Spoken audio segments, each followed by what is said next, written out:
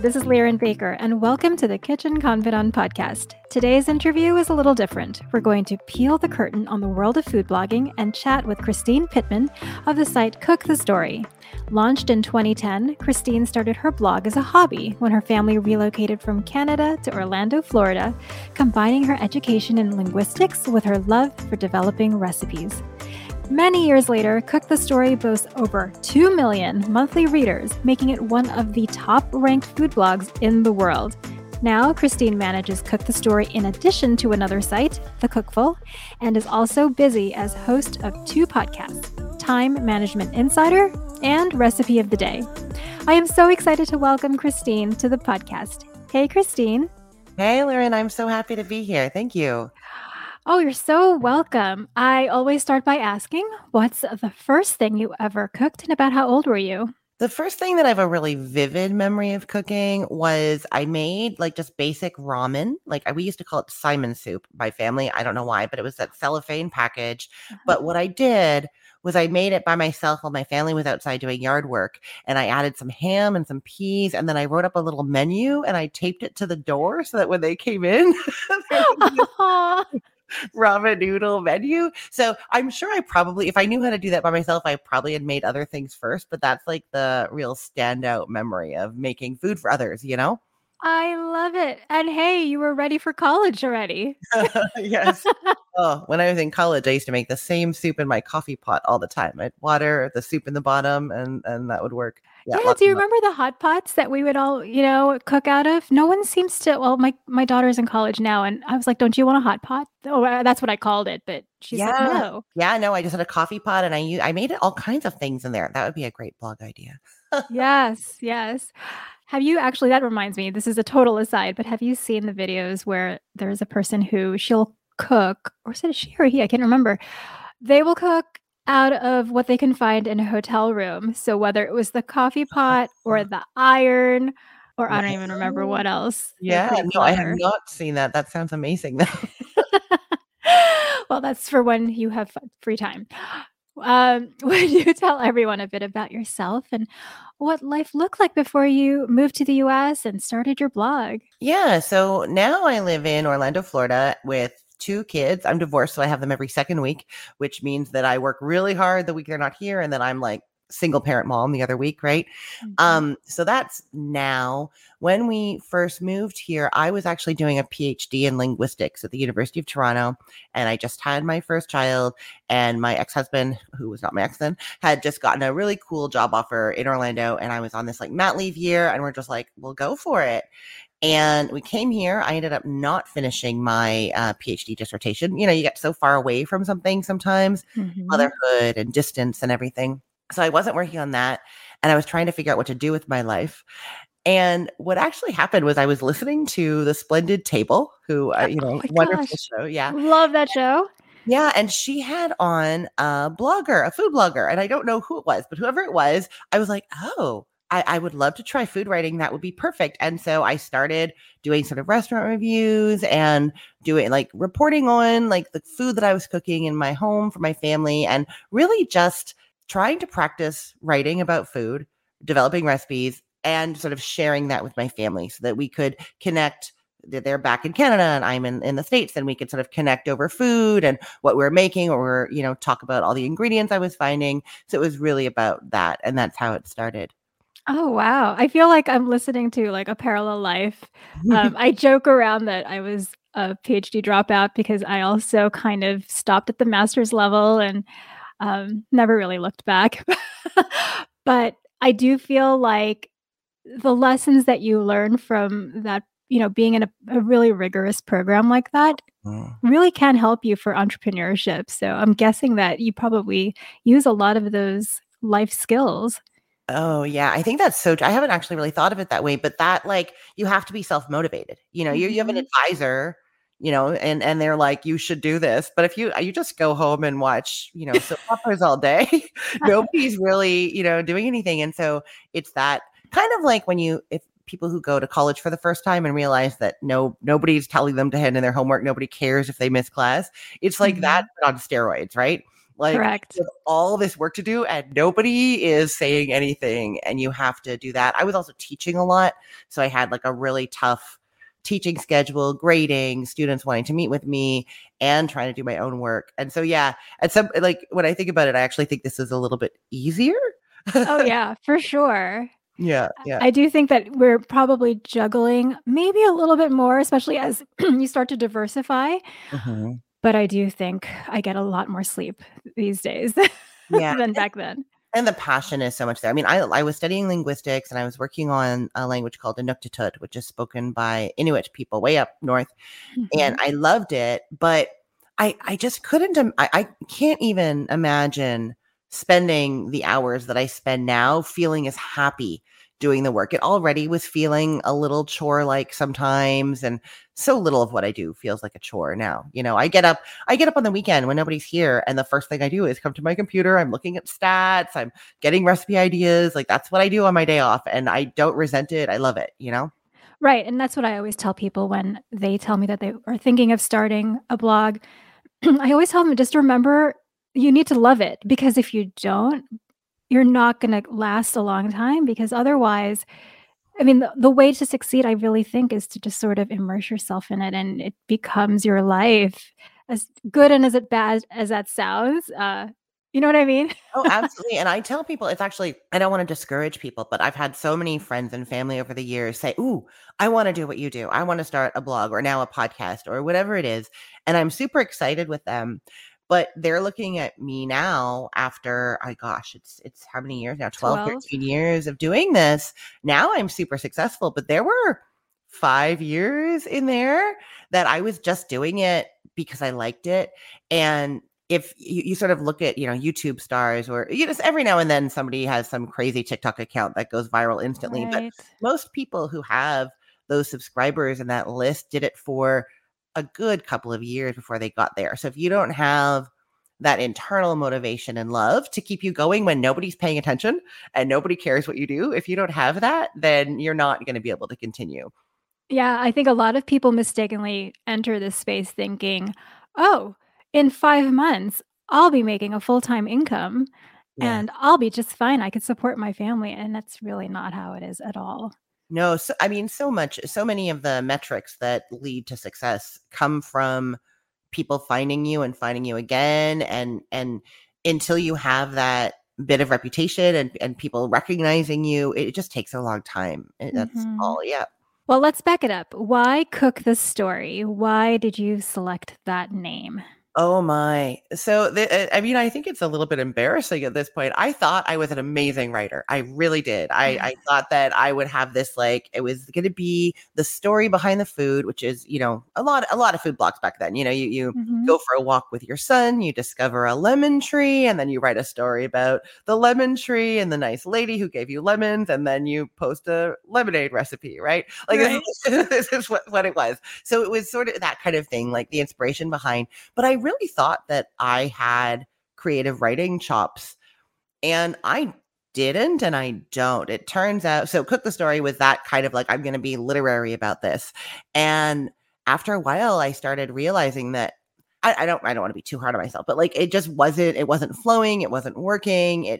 What ended up working more was when I really got into how to do things, why you do things a certain way. Like, why do you cook a dish like this? Why do you fluff rice with a fork when it's ready instead of using a spoon? Like all of those sorts of things. Mm. That is what I'm better at writing at, like more like a transactional kind of language. So the name came from my literary aspirations and it's just stuck there. Well, I totally identify with your literary aspirations. I feel like I did the same thing, and I wanted to just share those stories. I still do. I think I'm one of those holdouts who really has a hard time stripping away the story from a blog post, Mhm. um, just because I refuse to let it go. But blogging has changed so much from when you and I started. And what do you think it takes to stand out in the blogging landscape today? Oh, wow. I mean, I say, people ask me quite often what they should be doing, and I think what it takes is to recognize maybe 2 or 3 of your strengths and really focus on them. I think that a lot of people get into this and they want to be on everything and doing everything. So they're developing recipes, they're learning how to take pictures, they're making videos, they're on all the social media, they've got YouTube. And I think what ends up happening is you don't end up great at anything and Mm-hmm. kind of mediocre. And I think you need to stand out in one place. For me, it's that exactly what I was talking about. The explanations, these very long, like how-to posts about basics, like how to make gravy that people need and turn to. That's what I'm great at. The social media stuff, I've never been good at it. It's never ended up driving traffic. I've just actually hired a full-time social media person, so we're fingers crossed that that's Oh, going that's to so change. exciting. I know, but up until now, you know, I would do all those things. You probably remember there were all these Facebook groups. They're probably still there, but Mhm. I'm not in them anymore. But these Facebook groups where you post the link to your recipe and everybody shares yours and then you share theirs in turn. And Yep. I would spend all this time trying to do all those things.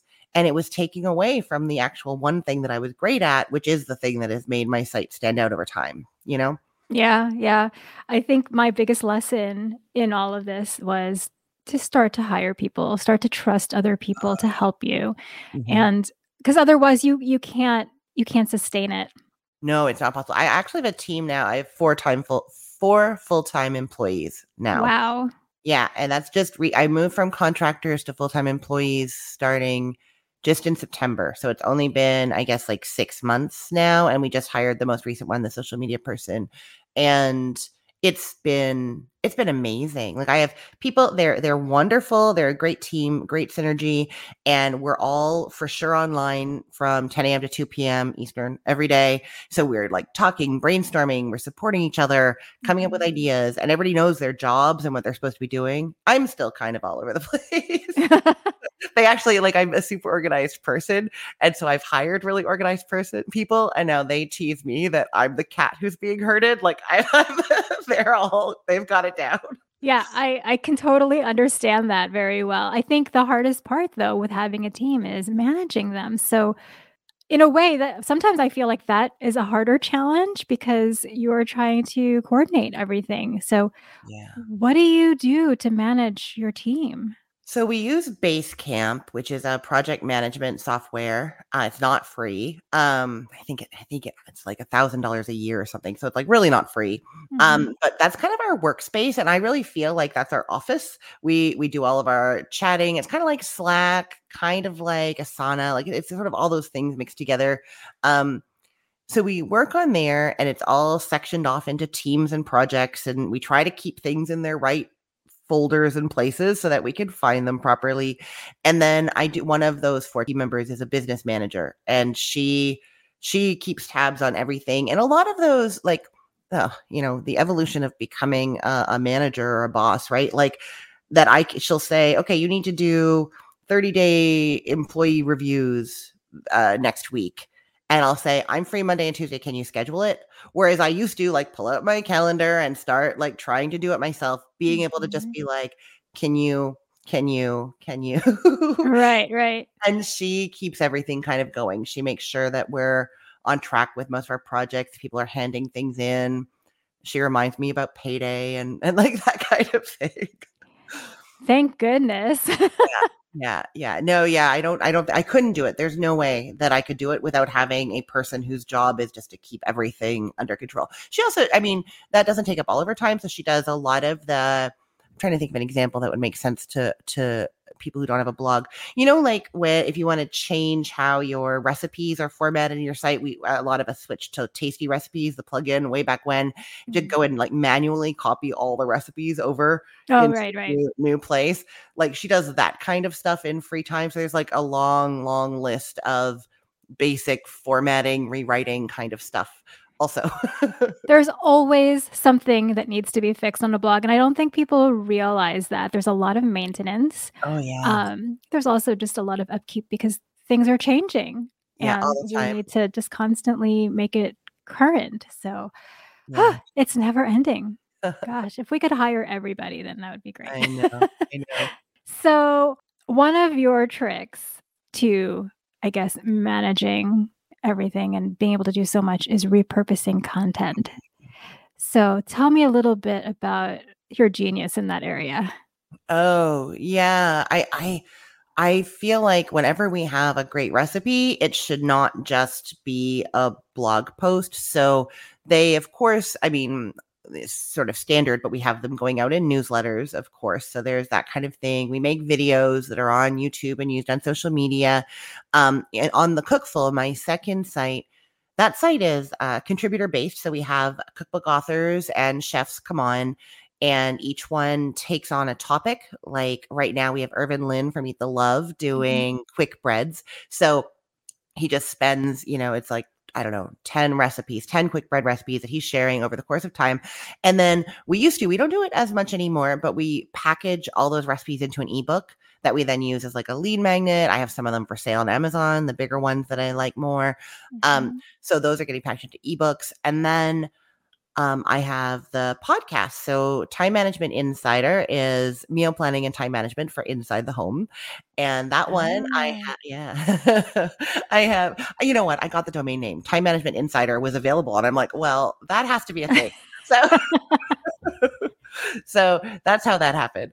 And so on each episode, I interview somebody, and then I do a 5-day meal plan. And that's, of course, pulling recipes from my own sites that I'm then packaging into these meal plans. We're now thinking about making a book of the meal plans because we've got 78 of them now. Oh, wow. And they come with grocery lists and that kind of thing. So there's that. And then my second podcast is Recipe of the Day. That's a daily 3 to 5 minute podcast where I talk about a recipe that will fit your life where you are right now. So for instance, on Mondays, it might be more of like a big soup, so you have leftovers to take in thermoses, or like a sheet pan dinner. On Friday, it might be something fun like fish and chips or tacos. And on the weekend, maybe an appetizer. If there's a holiday coming up, or like Super Bowl, leading up to Super Bowl, it was a lot of appetizers and dips, So it's trying to meet people where they probably are in their week, month, year. So that is, of course, all pulling recipes from my site. And then we have a Facebook group where we share the recipe of the day.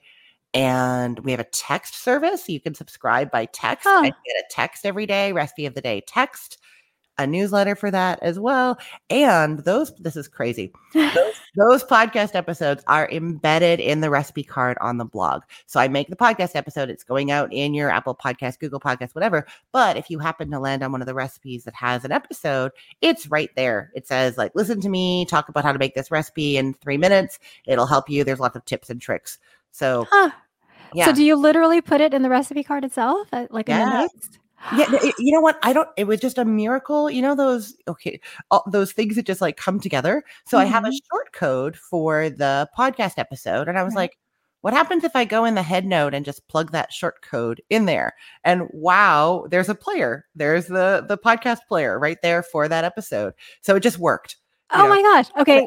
Wait, let's back up. I'm going to get a little geeky. What recipe card plugin are you using? I'm using Tasty Recipes. Okay. And the podcast is Simplecast. I think to be clearest, I have a short code plugin. So I think I'm actually taking the link that the podcast player thing is and creating the short code, and then that's what I'm putting in there. I'm gonna have to try that because I like literally today the new podcast episode came out.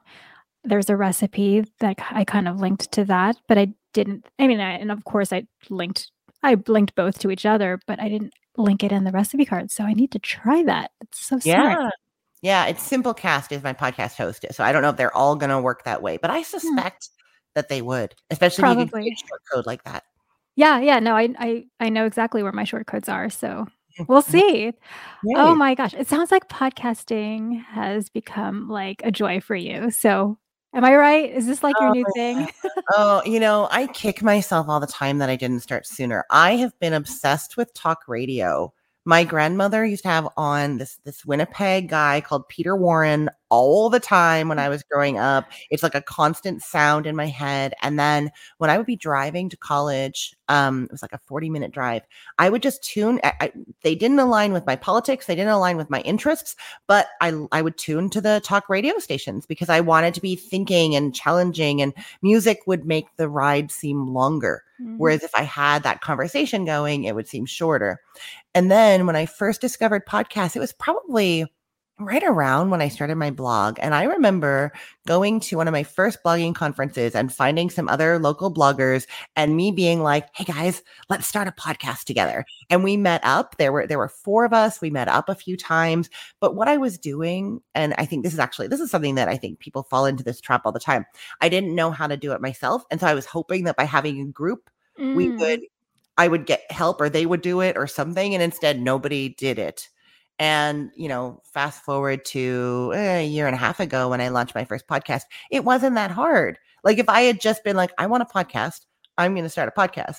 I would have had a food podcast back in, 2013. Oh, Um, imagine. yeah, I know. But no, I love it. The talking format. I mean, like I said, I used to teach at the university. So talking is very easy. Presenting is very simple for me. And conveying that, like how to make something and explaining it just in words is something that just comes naturally to me. And I end up energized. Like I often record those recipe of the day episodes at the end of the day. I kind of batch. I'll do like 3 or 4 of them. And I'll be like, oh God, I don't want to do this today. I'm exhausted. Well, I need to do some because I need to have them done. By the end, I'm like smiling and I'm happy because I mean, part of it is that you have to like force the smile while you're talking, right? Right, because you can convey happiness with the sound of your voice. Yeah, and it has to Yeah. be there, right? So part of it is that, that you fake it till you make it or whatever. I'm pretending to be energized and happy. And then by the end of it, I'm energized and happy and then moving into my evening, You manifest it.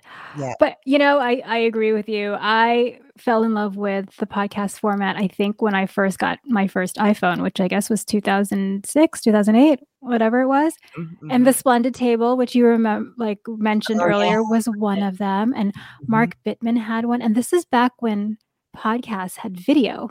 Do you remember that? Oh, I don't think I ever watched the video.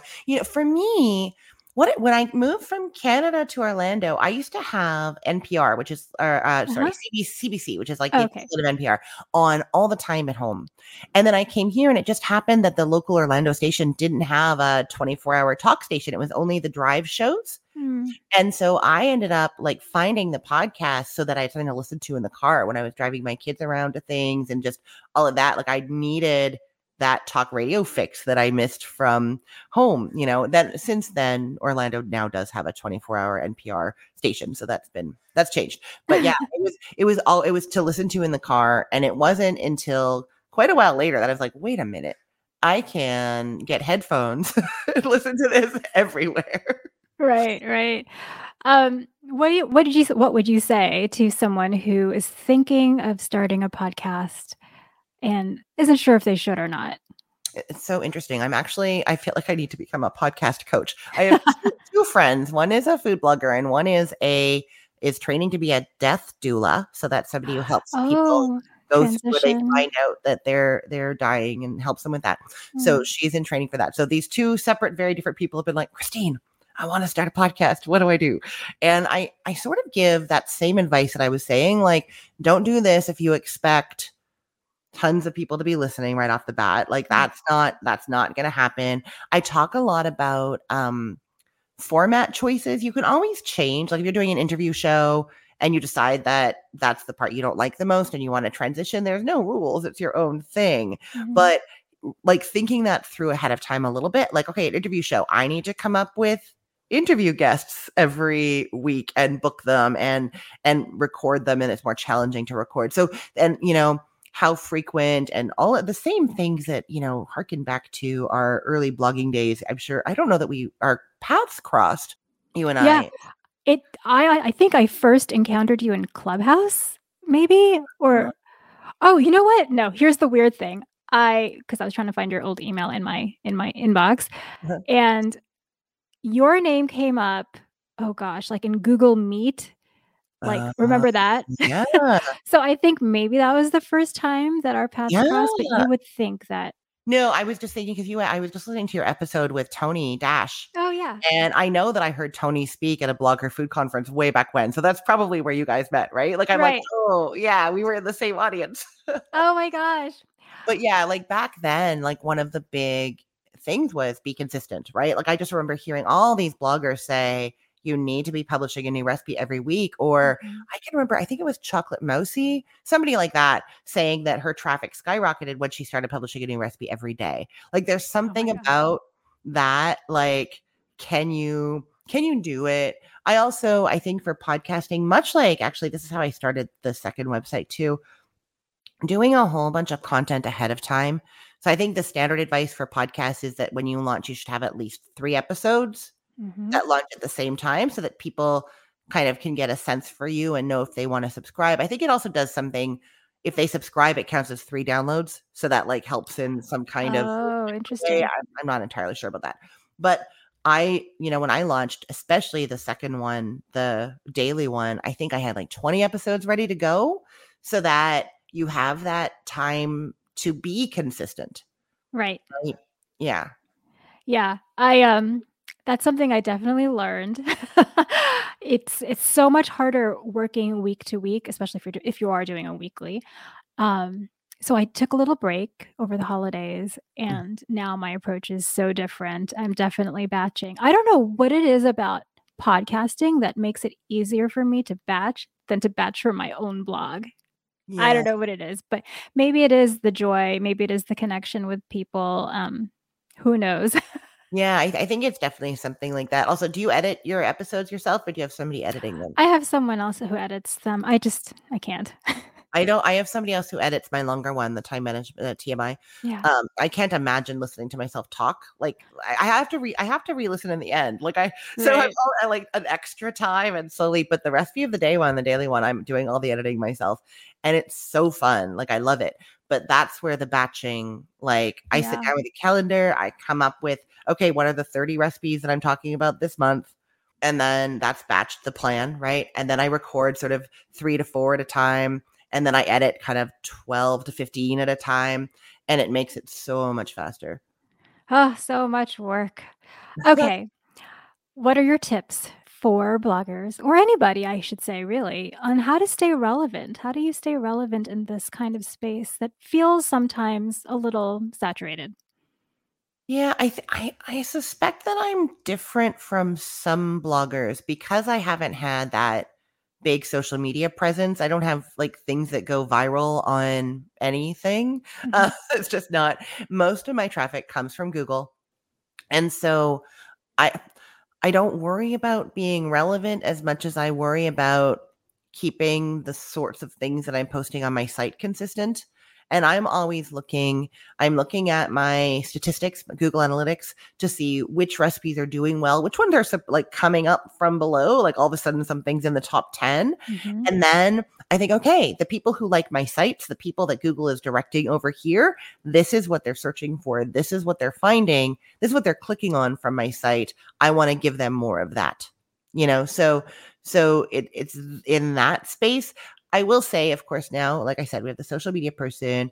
Beth is her name. She's wonderful. And I also have a recipe developer and photographer on the team, Dawn Viola. People probably know her because she used to be a blogger and she's been on the speaking circuit here and there.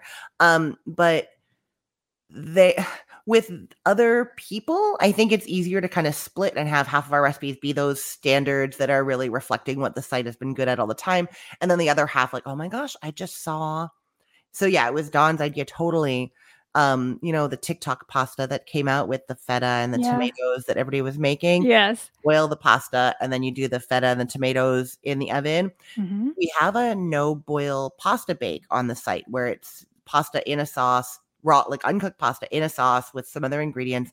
And it was Dawn who was like, wait a minute, I bet we could do a no boil TikTok pasta. Yeah. And so there's that like new and trendy stuff coming, I think, from brainstorming and interacting with others. Mostly. Yeah, that's what it is for us. I'm unfortunately not, like, I'm just not a social media person. So I think that's usually the advice people get, like, watch what's trending and go see what's happening up there. And I'm like, oh, I don't want to go on TikTok. I know. I avoid TikTok. I don't even have it on my phone. It's just, no, I don't have, again, to your point, like pick what you're good at or what you like and stick with it. I've just succumbed to I'm okay with not being on TikTok. It's fine. Yeah. I mean, I will say, I think we're about to start because I just read somewhere that TikTok has become the number one search engine in the world. It's surpassed Google. So it would What? seem, I know, I don't even understand. And please don't, I mean, I'm saying this publicly, so I hope I'm not wrong, but I definitely read it. And it that means that there are people who, when they want to know how to make gravy, for instance, Oh instead gosh. of going to Google and saying how to make gravy, they're going into TikTok. No, that just seems like the worst idea. I know you're gonna get like, I mean, maybe you'll find my video for how to make gravy, but you might also get all kinds of weird, like, You know what though? If that does happen, I kind of believe it. I think my kids send me reels all the time with Mhm. recipes, and I'm like, yeah, it's nothing new. But then sometimes it is something different, and it's like, gosh, this is where they're sourcing their material from. Yeah, yeah. It's a little bit, it's scary, like in terms of, yes, looking at our children and their short attention spans and how Yeah. they're doing that. It's also in terms of like reliable information. Like Mhm. I feel like, when Google, people have a lot of issues with Google as it is, that you don't know where this information is from. But you're in there, you can read it, you assess for yourself, does it seem correct? You have time, you can go back and look, and you read the comments, like all of that is happening, right? You have some trusted sources you turn to. I Right. don't know, like if I'm looking at a 1 minute video. Right. Is this trustworthy? And you know what's so weird? Maybe like now we're like the old people. I'm not going to say that's the worst way to put it. But when I think about when we first started blogging, Mhm. there was a lot of pushback from newspapers, magazines, print Yes. publications, even print publications that had an online presence. Like, who are these bloggers? And they're taking away from our business and the work that we do, and how can we trust them, and et cetera, et cetera. And now I know, we're you're right. looking at TikTok and we're like, "What the heck? What is this?" No, you are so right. I remember that so vividly. I remember hearing about a conference where there was a blogger on the stage and the cookbook authors in the audience, and there's a big fight.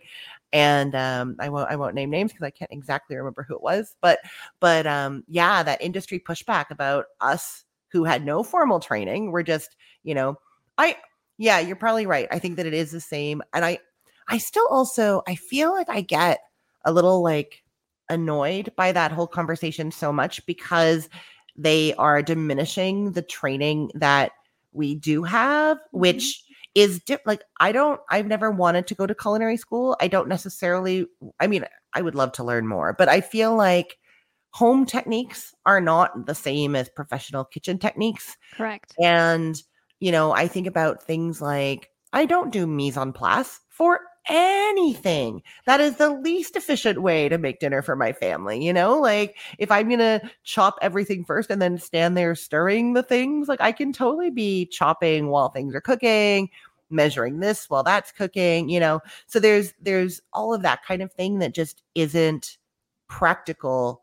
It makes perfect sense for a restaurant, like absolute perfect sense, but doesn't make sense for home cooks. So I think, yeah, they were devaluing that experience, and probably I am devaluing the TikToker Right, right.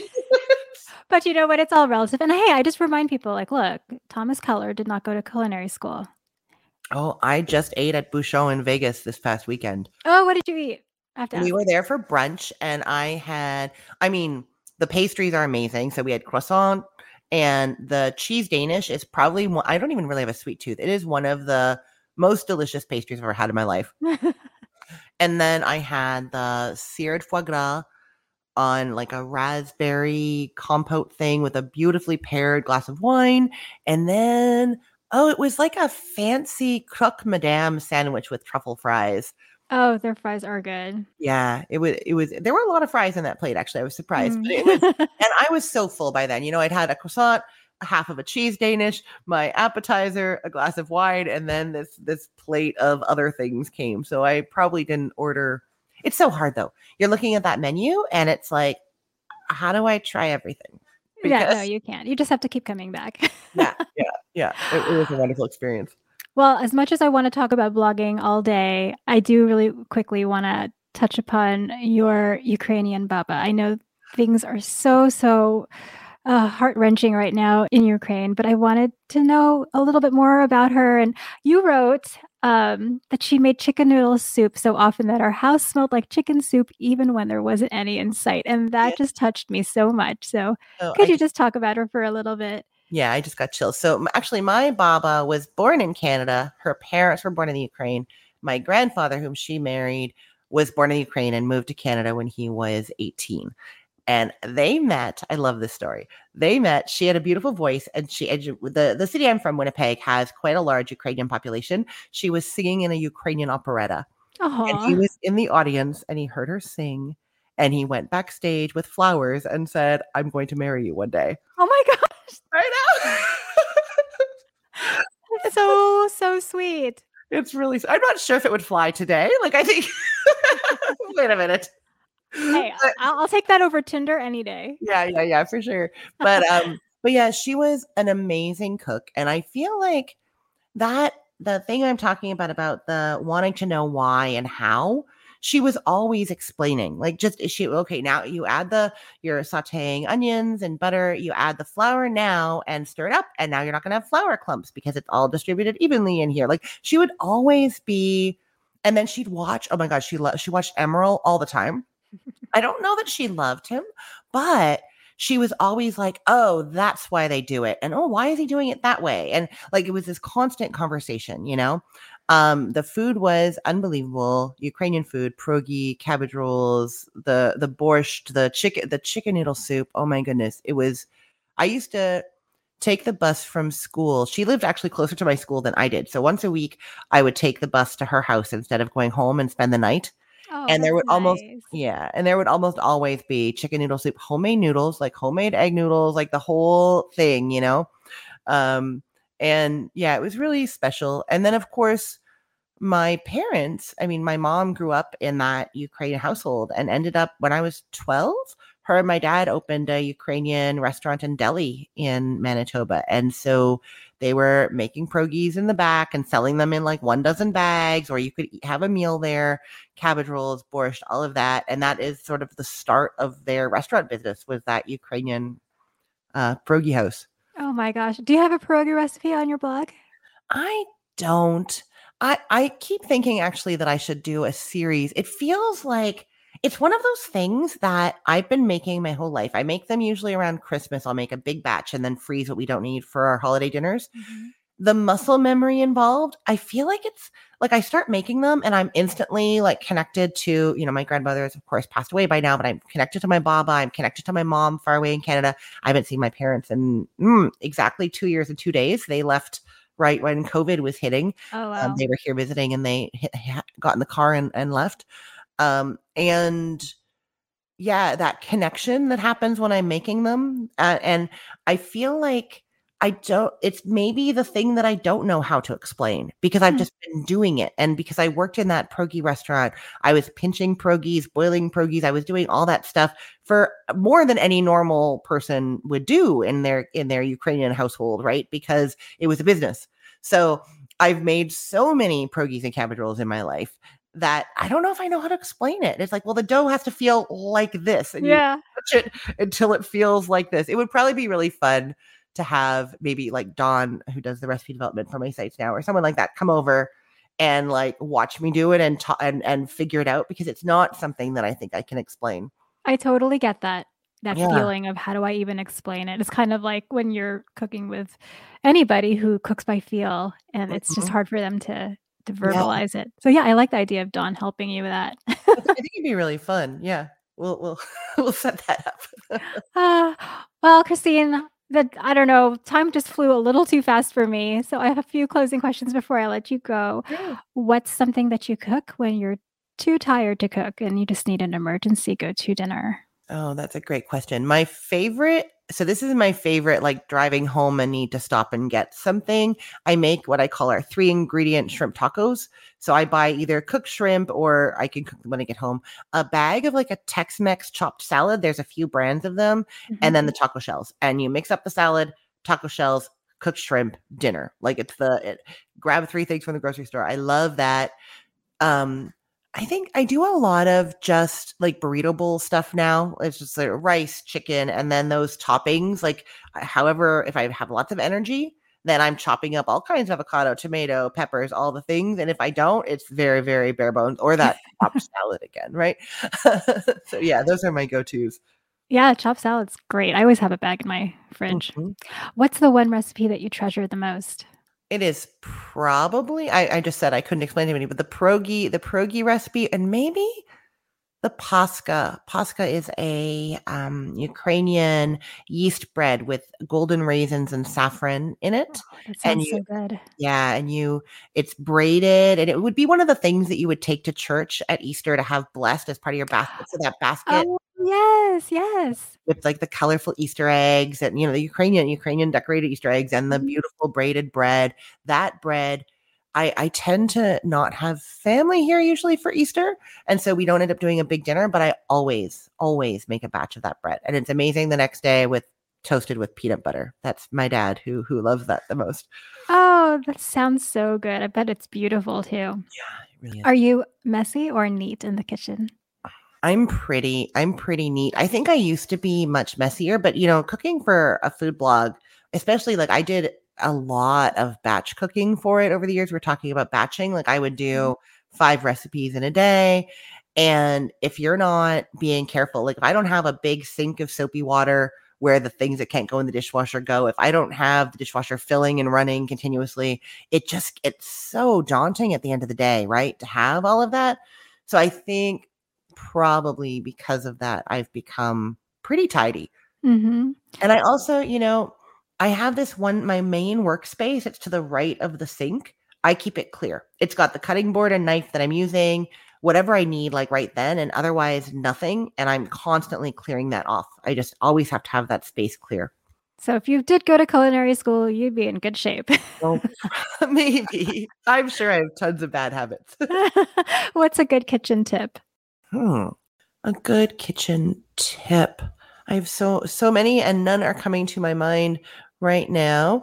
I like actually when you're zesting an orange or a lemon, we tend to zest it with the zester curved upward this way. Mhm. We're at audio, and but if you do it upside down, just like do it upside down how you usually do it, the zester will actually catch the zest, so it's not falling onto the counter, it's just catching it right there. I know what you're saying. Yes. Yeah, and you can see the citrus fruit as you're going, because normally you're constantly having to move the zester out of the way to see which parts you haven't zested yet. If you do it upside down, you Yeah. can see it the whole time. Funny that you should mention that because I was cooking with a chef a couple years ago and she corrected me because I was doing it the way you were saying and she instructed me and I'm just like, but I like this way better because then I can see and it doesn't fall onto the counter. But Yeah, yeah.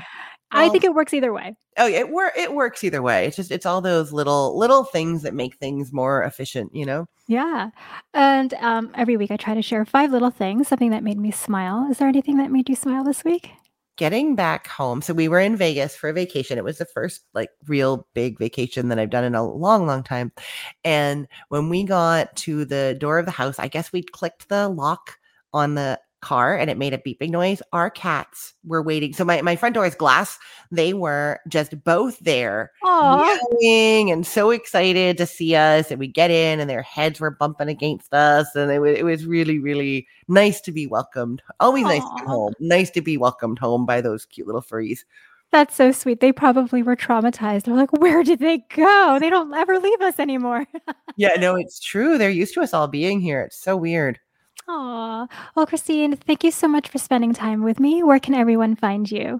Yeah, I'm Cook the Story just about everywhere. Instagram is my favorite place these days. Online, social media. I'm trying. But Well, also the podcast, recipe of the day, every single day, 5 a.m. Eastern. There's a great recipe there. It's wonderful. awesome. Thank you so much for spending time with me today. Thanks for having me. It's been really fun. I hope you enjoyed this chat about the nitty-gritty of food blogging. Christine definitely inspires me with how much she is able to tackle and how she has grown since she first started her blog. Thank you again to Christine for joining us today. Definitely check out her blogs and her podcast. If you enjoyed the show, please take a moment to review it and share it with a friend, and join us again next time. Until then, happy cooking.